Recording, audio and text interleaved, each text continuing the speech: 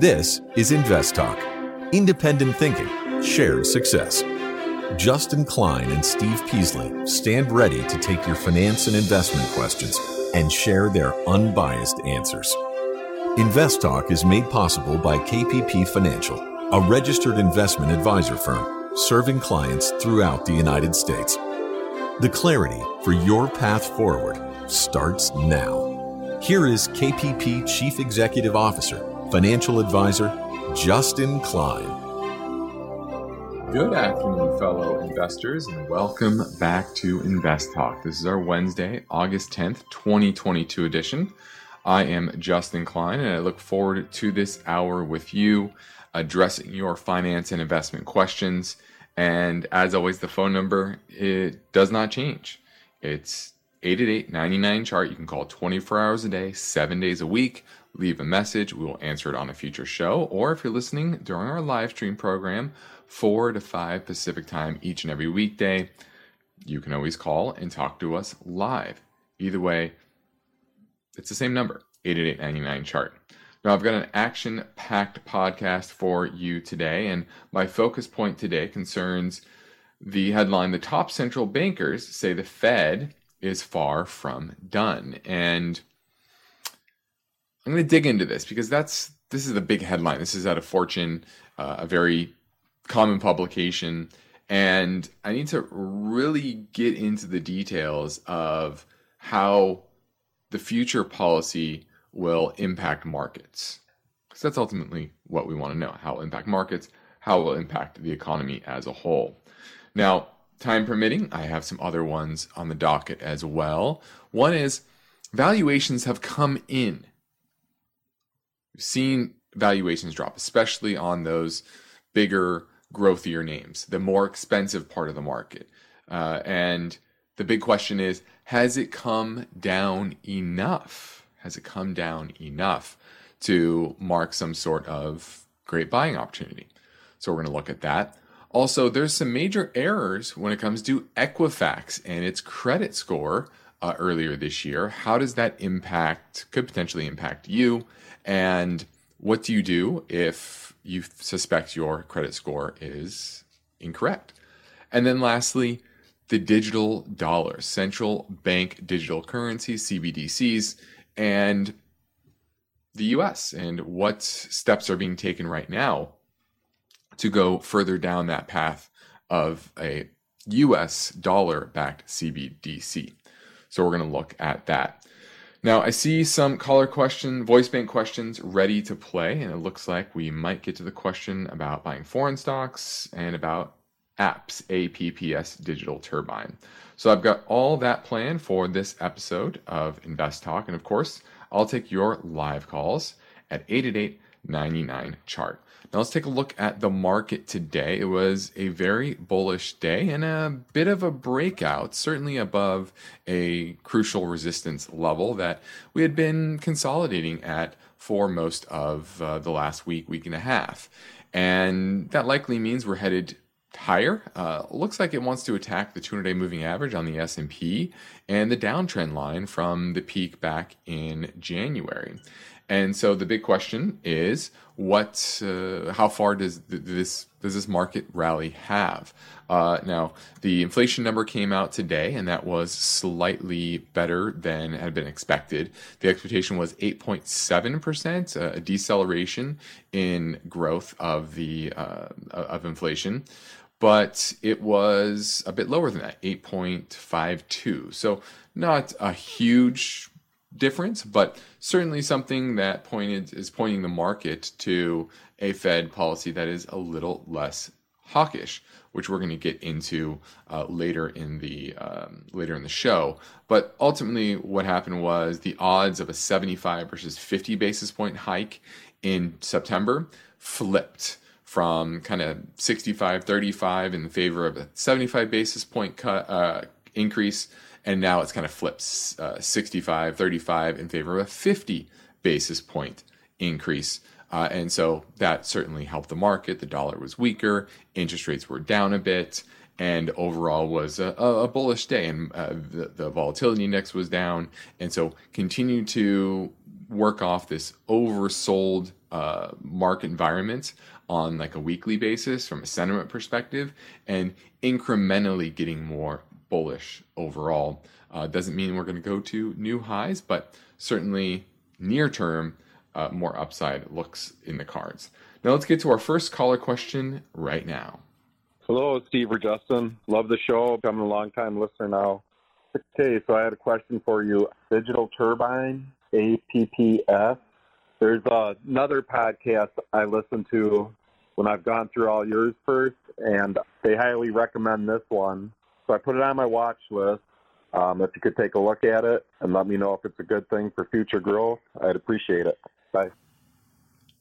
All right, looking at Digital Turbine, and it developed mobile software that enables mobile content distribution and transactions. And earnings are expected to fall in the coming year, 13%, and then go up 22% the following year. But both of those expectations continue to come down. So that's one issue that I have here. Now, modest debt levels, which is good. It trades at about a 3 times price to sales. That's pretty good. Enterprise value to EBITDA, about 15. So, certainly not egregious anymore.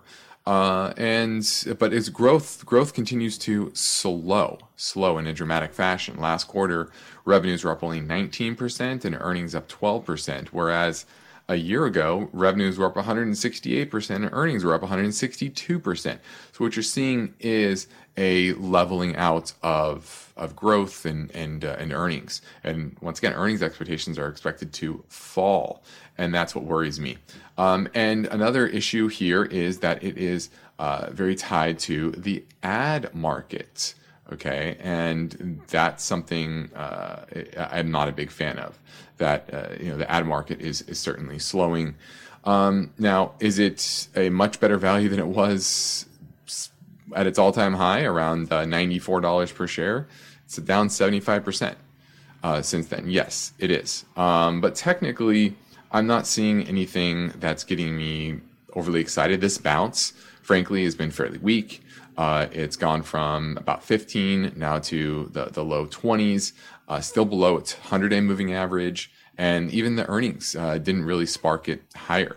And so I'm passing on Digital Turbine for now. I don't see the technicals really lining up, and the fundamentals are just slowing too dramatically for me to be paying an above-market multiple. So certainly interesting name on my watch list. In the low teens, I'd probably pick it up. Makes a double bottom, I'd probably pick it up, but not here at 23.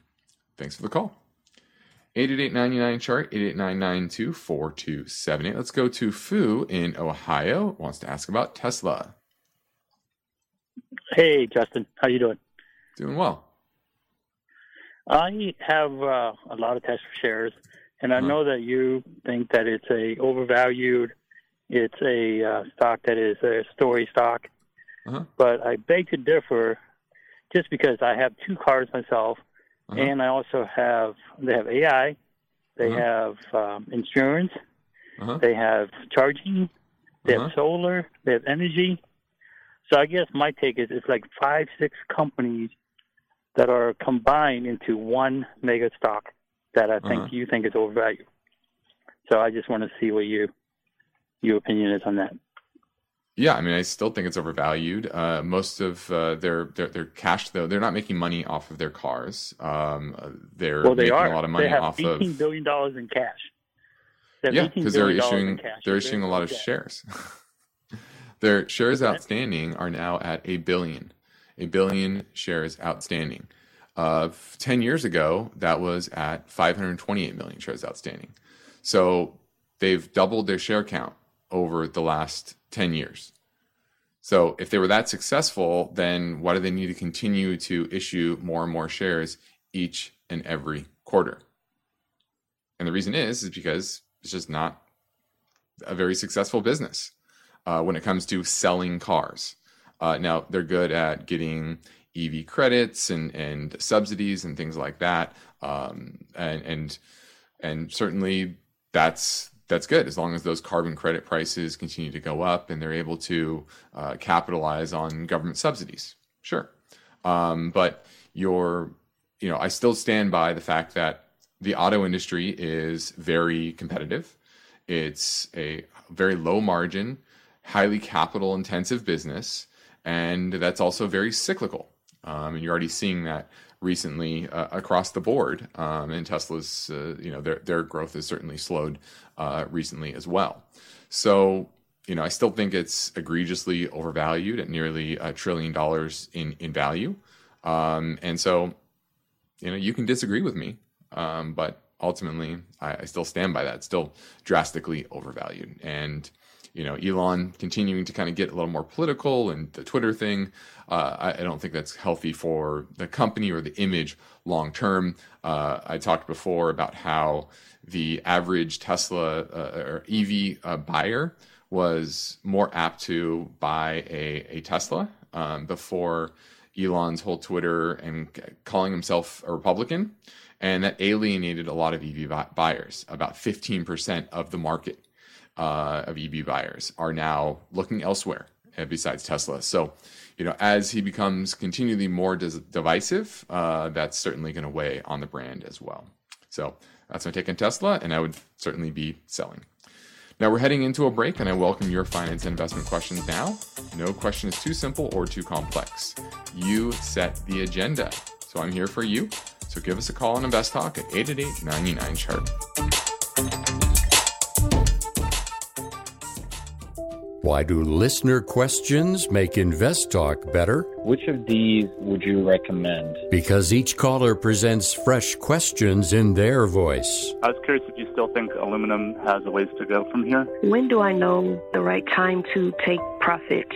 Should I be looking for an exit? Should I be holding here? And listeners instinctively realize that Invest Talk uniquely offers a welcome dose of investing satisfaction. I think you have a terrific show, and I've learned a whole lot. Hey guys, love your show. I've been listening for several years now, and I've learned a lot. Justin Klein and Steve Peasley understand what investors need and want. I would look at it from a tax perspective. If there's no tax implications, move on, find better ways to use that money. I'm going with the odds. I think a half position now would at least get you in it and get you watching it so you won't lose track of it. Don't forget to call Invest Talk, 888-99-CHART.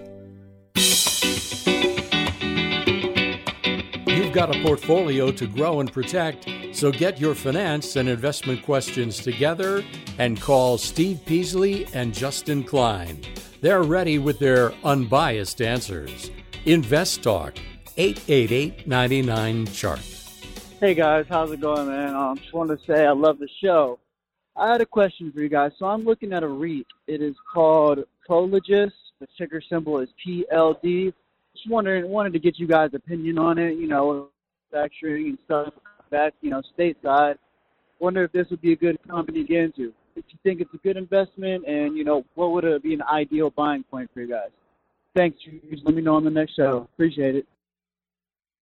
All right, looking at Prologis, and this is one of the largest industrial warehouse REITs in the U.S. and has about a $100 billion market cap. And they did very, very well during the COVID shutdowns because the demand for warehouses were very, very high. And I know this firsthand. I have a very good friend that runs a distribution 3PL company out of Ohio and worked with companies like Shopify, etc. And I talk to him very regularly about how demand is and all that. And he didn't have enough room about a year and a half ago. And every shelf was taken up. Now he has 30% of his warehouse that is open. And, he could certainly add more customers. So a lot of this has to do with the shift in demand for goods, services over goods. We've talked about that, how that's kind of righting the ship, going back to pre-COVID trends. And, that's why I would think that this is likely to reverse a lot of the COVID gains. And it already has to some degree, but it has bounced. So it went from 175 all the way down to 106, now bounced to 134. but it's below the 100-day moving average. And historically, it trades at an enterprise value to EBITDA probably close to the mid to high teens. Now it's at 20. So overall, I think I would be patient on it. I think it's still a bit overvalued. I would be a buyer if it gets back below 100. That's when I would pick up Prologis, PLD. Now it's at 137. Now we're heading into a break. Van from Idaho, hang on. You'll be next on Invest Talk at 888-99-CHART.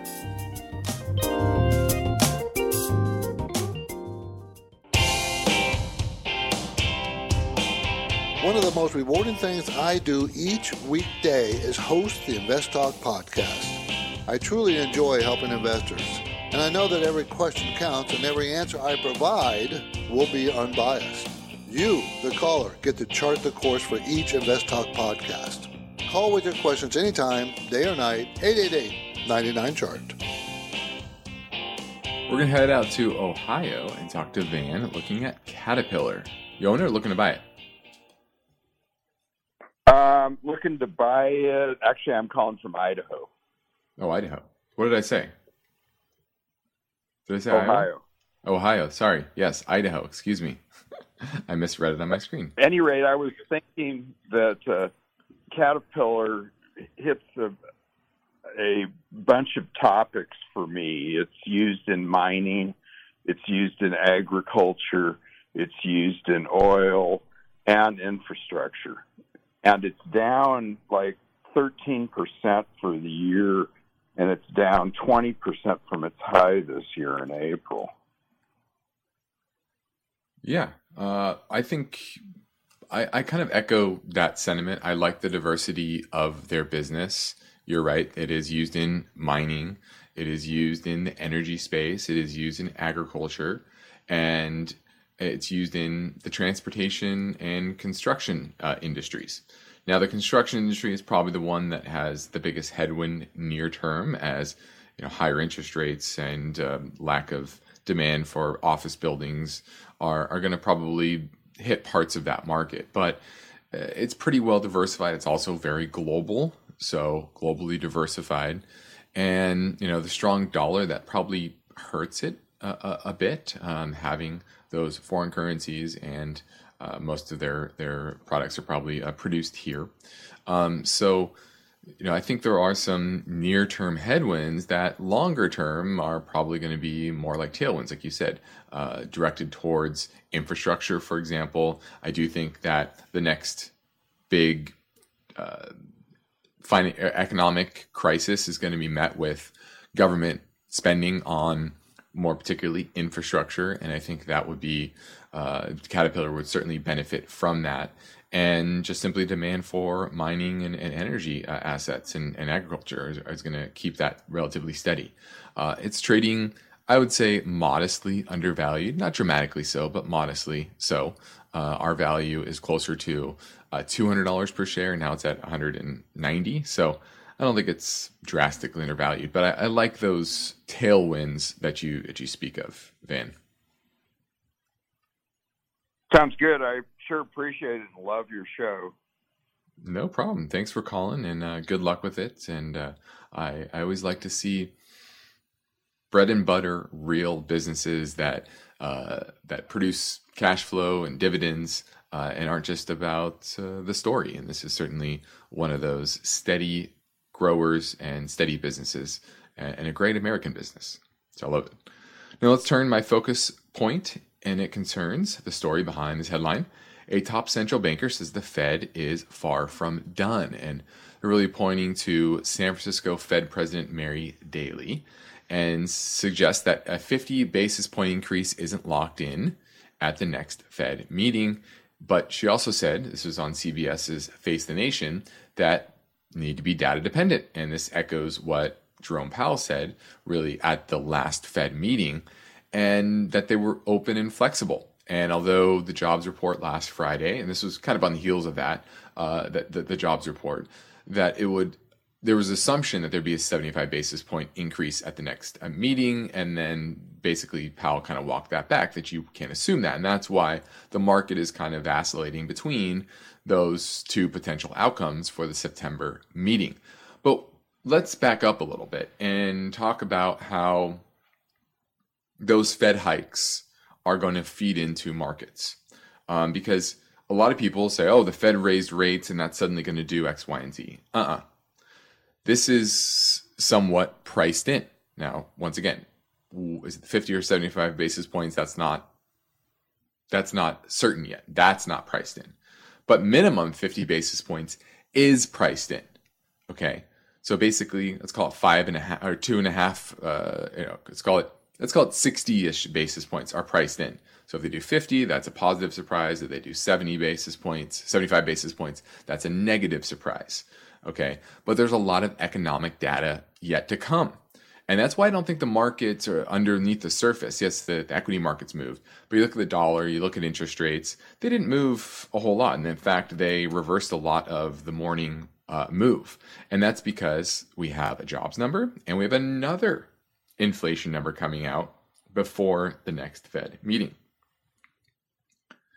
So is the Fed going to really look too much at this inflation number if the next inflation number is an acceleration from that 8.5 rate? Probably not. Okay, so that's what's going to be most important, is what are the most recent data points saying about the economy, saying about inflation overall. And that will instruct them on how to proceed in the September meeting, and then also indicate what's going to happen in the back half of the year, right? Past September. I think they have 2 more meetings in, I believe it's going to be early November and then December for the balance of the year after September. And so they're certainly going to guide on those meetings as well. And so that's what's most important. And that's why you see the market move based on this economic data, because the Fed is now data dependent. And you need to take them at their word, and the market is taking them at their word. And this was not a shock that the CPI number came in a little bit lower than expected. Why? Because the PMI figure, the prices paid index last week, also had a big drop, and that's usually a leading indicator. Now we're heading into a break, so I'm ready to take your calls live at 888-99-CHART. Let's say you've been thinking about learning a new language. Okay, why? I mean, how would it come in handy?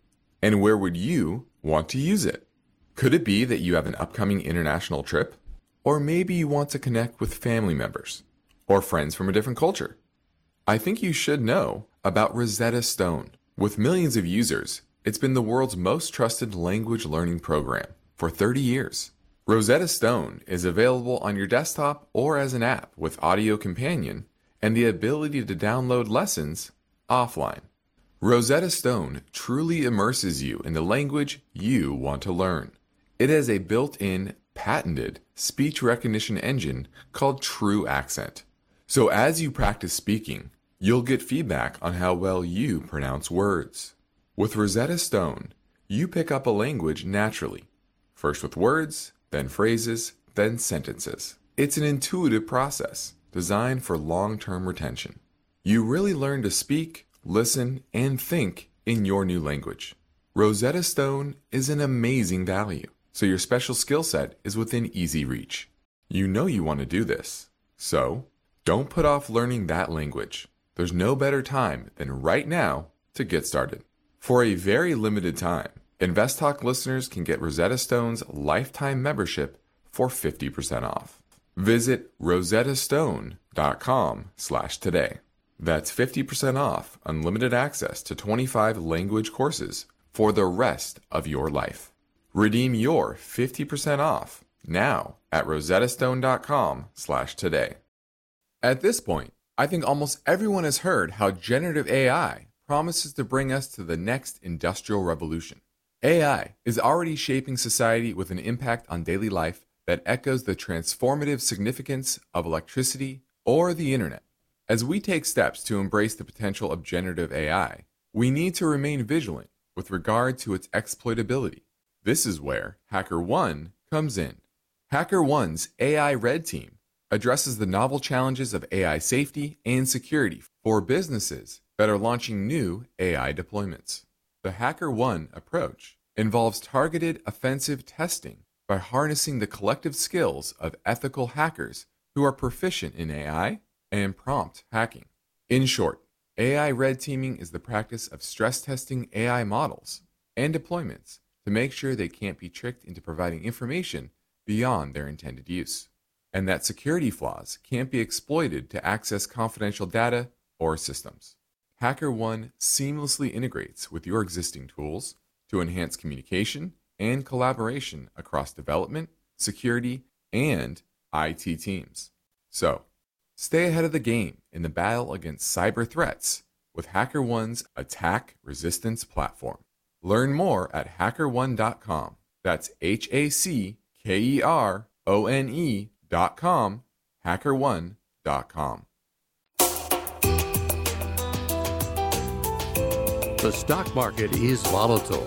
It's constantly changing. So how are you positioned?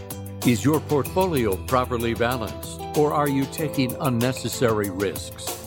You can get guidance anytime for free if you go to investtalk.com and take the brief Riskalyze quiz. On the next Invest Talk, the story behind this headline. A new report shows that on rare days, the market rises as much as 5 to 10%.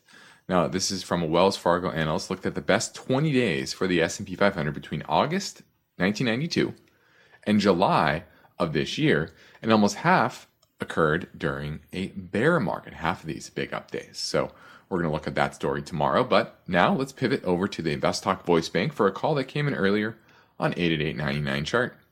How's it going, Steve and Justin? This is Aaron from Virginia. I'm a longtime listener and also fortunate to have you guys managing my portfolio, and I appreciate everything you guys do. So my question is in regards to the stock market as a whole. I'll hear people say things like the stock market is not tied in with the economy, the stock market is manipulated, or the stock market, this is something that you guys like to say, is forward-leaning. Now, when people say the stock market, is the stock market, obviously I know it's a group of stocks from companies that have gone public, but the stock market, when it comes to it being controlled, is it controlled by a select group of people that get unfiltered data, better than what most of us get, better than the data that you guys would get to tell you the valuation of stocks? Do they get that and they can know what the future brings, or is the stock market controlled more by a computer software program to where that data is input into it and it knows what to do with the future? And also, as far as people saying the market is manipulated, who would be the people that or thing that can manipulate the market? For example, I'll hear someone talk about the QQQ and it'll shoot up and someone will say, there's no volume to this. This is manipulation. Is that a software algorithm that shoots it up based on something that was input by a person, or is that just something random that happens? I don't know if this question makes sense, but it's just something I always wondered, is the stock market run by people or run by kind of a computer? That's my question. Thank you, guys. All right. Long question, but let me try to unpack it piece by piece. Now, is the stock market manipulated? At times it can be, especially around things like option X dates or option expiration, where there are large institutions that are, have big books of options on their balance sheet, and if they can get a particular stock to a certain price, then those options are going to expire worthless, and it makes sense for them to try to manipulate that stock over the short term in order to play those option X games. So those things on a short-term basis certainly do happen. Okay. Now, the market shooting up on low volume, that doesn't necessarily mean that it is market manipulation. It could simply be, hey, there weren't a lot of sellers at those prices. I see that. I have a bar on my charts. Actually, talked about this today on office hours. Was at certain prices there's a lot of people that have transacted at that price, and if a market goes up into that level, it meets a lot of sellers because people are breaking even, they're selling. And then it typically will consolidate. That happened recently. This last week, it's consolidated at an area where there's a lot of volume. And then once we get above that area, there's a lot less volume at that price. And it can easily slice through that level because there aren't a lot of sellers, because there are not a lot of people that transacted at those prices.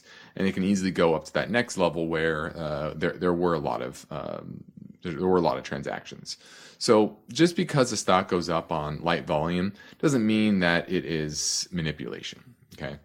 Now, those are kind of short-term things. Yes, there are algorithms that are built by humans. So there's a human behind it ultimately that can, look for news events and trade based on it. But those aren't really manipulation. That's just more speculation. And so what a lot of people confuse as manipulation has more to do with speculation. Now, when it comes to governments and, say, central banks, are they manipulating the market by manipulating interest rates? And I would say yes. When you're changing the price of money and manipulating the price of money by doing QE and a QT and changing your balance sheet size and really trying to massage those interest rates, well, that does feed into the broader economy and the equity markets. So could you say they're manipulating them indirectly? Absolutely. I would say that because nothing is more important to the financial market, to the overall economy, than the price of money. But overall, would I say the stock market is manipulated? No, not in general, not over the long term. It goes up and down over the long term based on earnings, based on growth of the economy as a whole. Okay. So I know you had a long question. That was kind of a long answer, but hopefully I addressed it all. Now, speaking of longer term, let's touch on the most expensive versus the least expensive stocks in the market. Now, obviously, valuations have come down, especially for the most expensive pocket of the market. And at its peak, the most expensive 25% of the S&P was trading at about 6.5, 2/3 times book value, which was higher than what you saw during the dot-com bubble of 2000 when it peaked a little over 6 times book. Now that has certainly come down. Now we're trading at about 5.5 times book. And the big question is, how is that cheap enough? Is that cheap enough?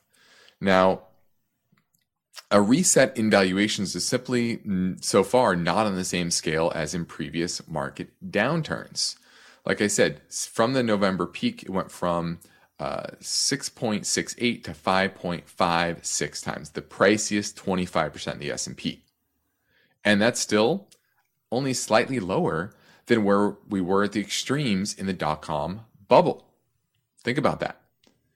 And the spread over the cheapest 25% of the S&P 5 stocks, which usually compresses in a big way during a recession or great market, bear markets, is still at 3.3 times. Now, for context, in 2009, the most expensive part of the market traded at 1.6 times book, and the cheapest traded at 0.85 times book. So when we bottomed, that spread was only a little over 1. Now it's at 3.3. Okay. And historically, the 2003 bottom, the cheapest quartile, bottomed at about 1.5 times book, and the most expensive bottomed a little under 3 times book. So that spread was roughly 1.25. So when that gets down to 1, 1.25, 1.5, that's when you can see, I think, more sustained bottoms. But so far, there's still a lot of compression for there to go on the most expensive stocks. That's why I say we're still in the early innings of value over growth, because those value stocks are typically those bottom quartile companies within the S&P. And can they go down in value in a bear market? Sure, but probably not nearly as much as that top quartile, which likely is to fall another roughly 50% from here probably before it ultimately bottoms. But that can take multi-years. So it's not something that's going to happen tomorrow. And valuation is typically a very poor timing mechanism. Very poor, because things can get more overvalued and they can get more undervalued. But you can see that that pendulum has started to shift, but we're not all the way over to the other side. We're not even really in the middle yet. We're still moving the other direction, and it's likely some time before you get that spread to tighten enough to get a sustainable bottom longer term.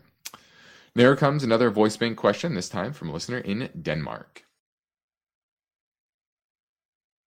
Hello, InvestTalk. I have a question about buying foreign stocks. Since I'm from Denmark, my name is Janik. Whenever I buy American stocks, which I like for various reasons, I have to pay $12 for the purchase fee. Up to around $4,000 I can buy for this amount. Do you think this is too much to pay for one purchase of a stock? I'd like to hear your opinion, because it's a lot of in the long run for me. Thank you. Bye. Well, that all depends on what $12 is in relation to the size of the investment. If it's $12 for a $100 investment, obviously that's 12% of that $100. If it's $1,000, it's 1.2%.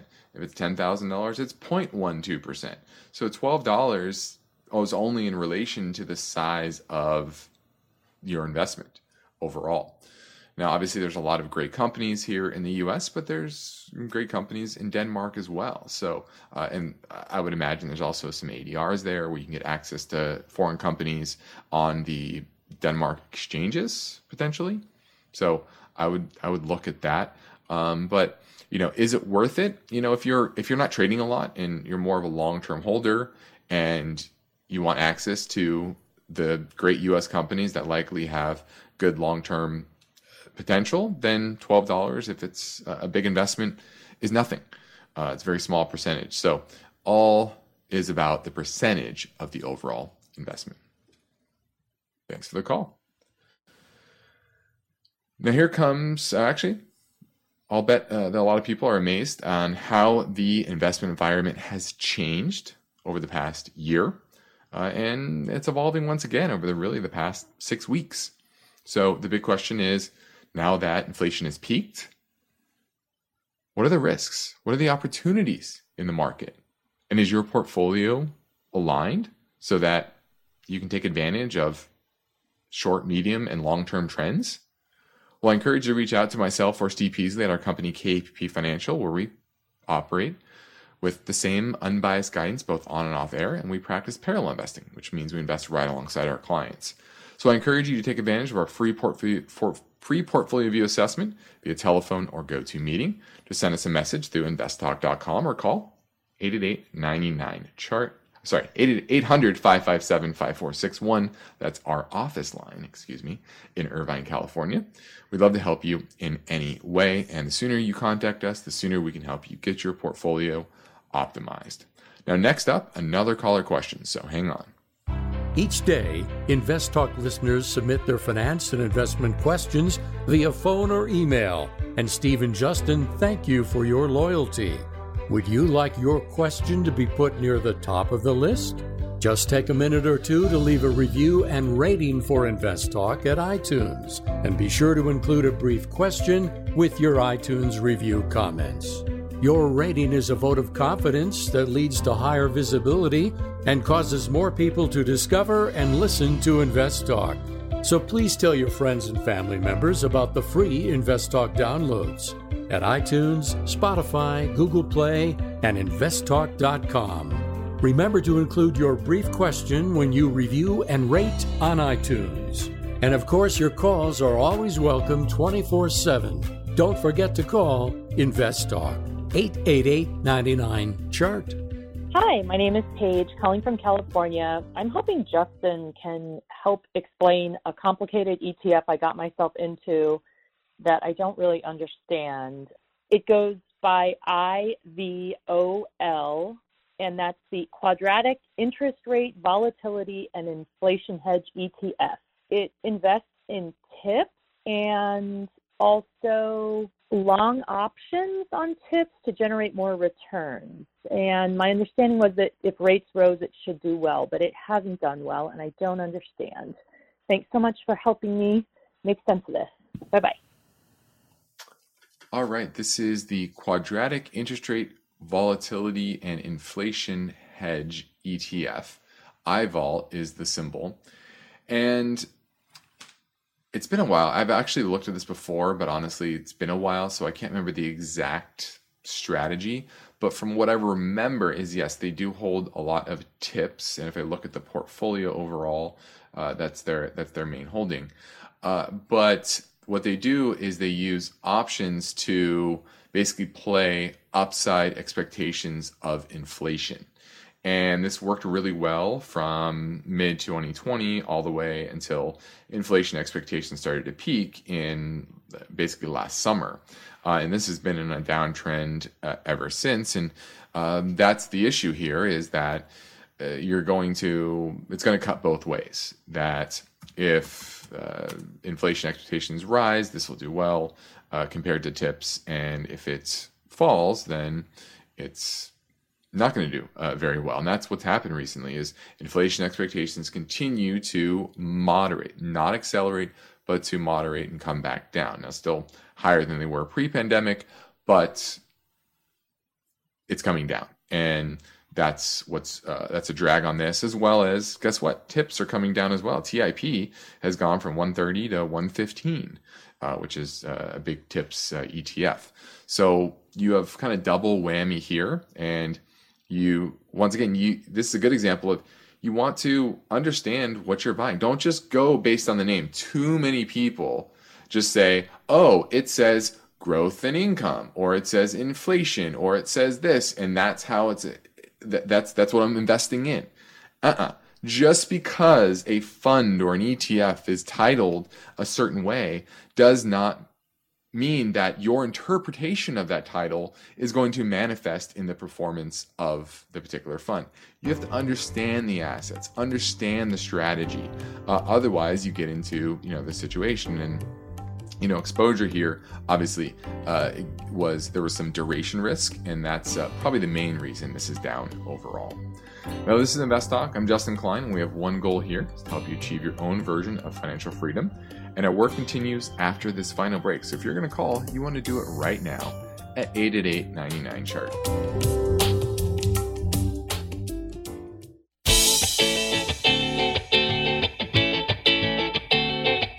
You are listening to Invest Talk, and the market has been interesting. So you'll have important finance and investment questions, and Steve and Justin welcome your calls now. Invest Talk, 888-99-CHART. Hello, this is Duncan from New York. You guys are doing an excellent job. I have two questions, hopefully that you guys can answer it. I recently had stock ticker iRobot, and I also had stock ticker Open Door. They both recently on the news just said that iRobot's getting acquired for Amazon and Open Door is getting acquired from Zillow. I was thinking about keeping iRobot because this would be a cheap way to get into the Amazon stock, kind of into my portfolio. And I just wanted to know what your 2 cents was, whether or not I should sell or keep it, or should I also sell or keep Open Door that Zillow is trying to buy out. Looking forward to your advice, and have a great day. Bye. All right. I know iRobot is being acquired by Amazon. You don't want to think of it as a cheap way to buy Amazon. It's not really a good way to think about it. You just want to think of it as, do I want on Amazon or not? Now, Amazon has a lot of headwinds with higher labor costs, higher transportation costs of delivering packages, etc. Antitrust is also a worry with what's happening with Google. And it's in a downtrend. So, I wouldn't be buying Amazon here. I think it's headed for kind of protracted margin and multiple compression. So I would take your money on iRobot and move on.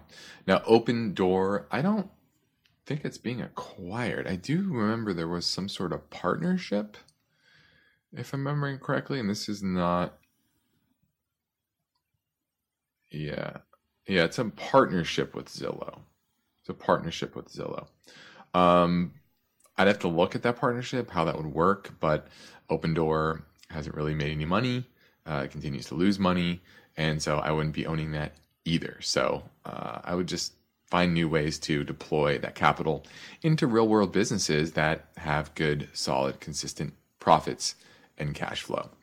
Now let's pivot over to an interesting story, and this is in regards to credit scores and Equifax. And Equifax recently reported that they were reporting inaccurate credit scores to millions of would-be borrowers over about a 3-week period. Now, this was from March 17th to April 6th, and they began to alert lenders of the error in May. So, it kind of went unnoticed for about a month and a half or so, almost 2 months.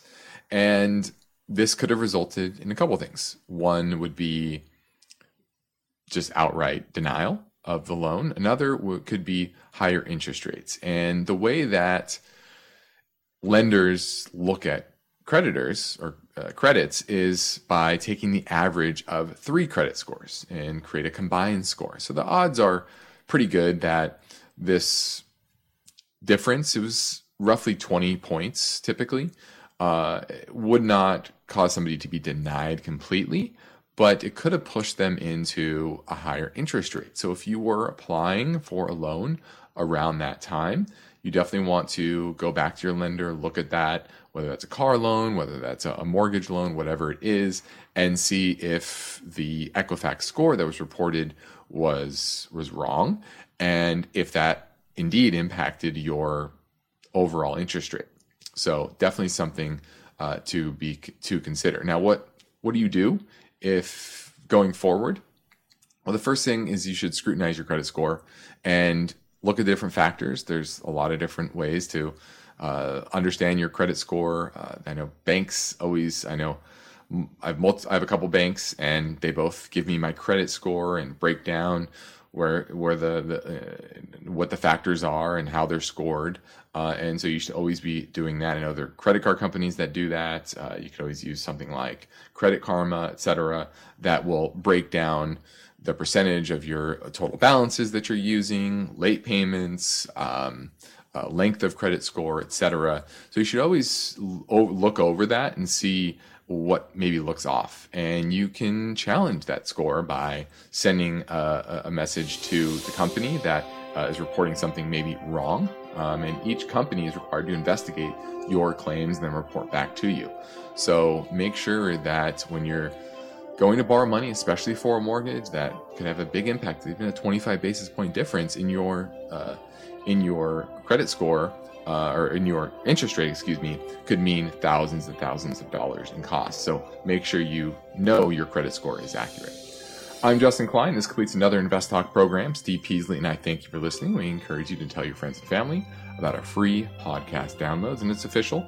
We're over the 44 million mark as of last week, thanks to you.